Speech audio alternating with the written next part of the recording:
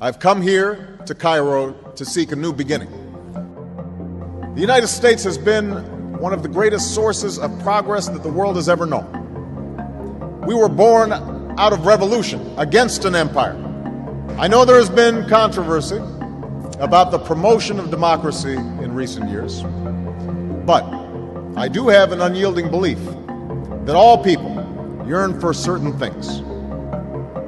The ability to speak your mind and have a say in how you are governed. The freedom to live as you choose.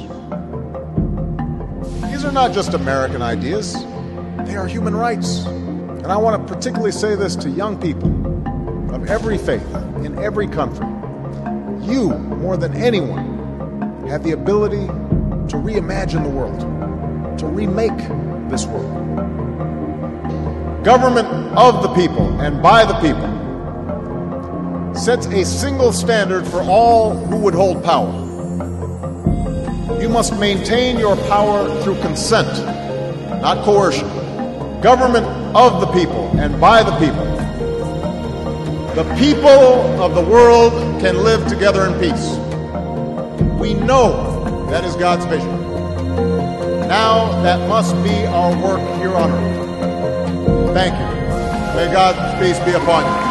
Thank you very much. Thank you.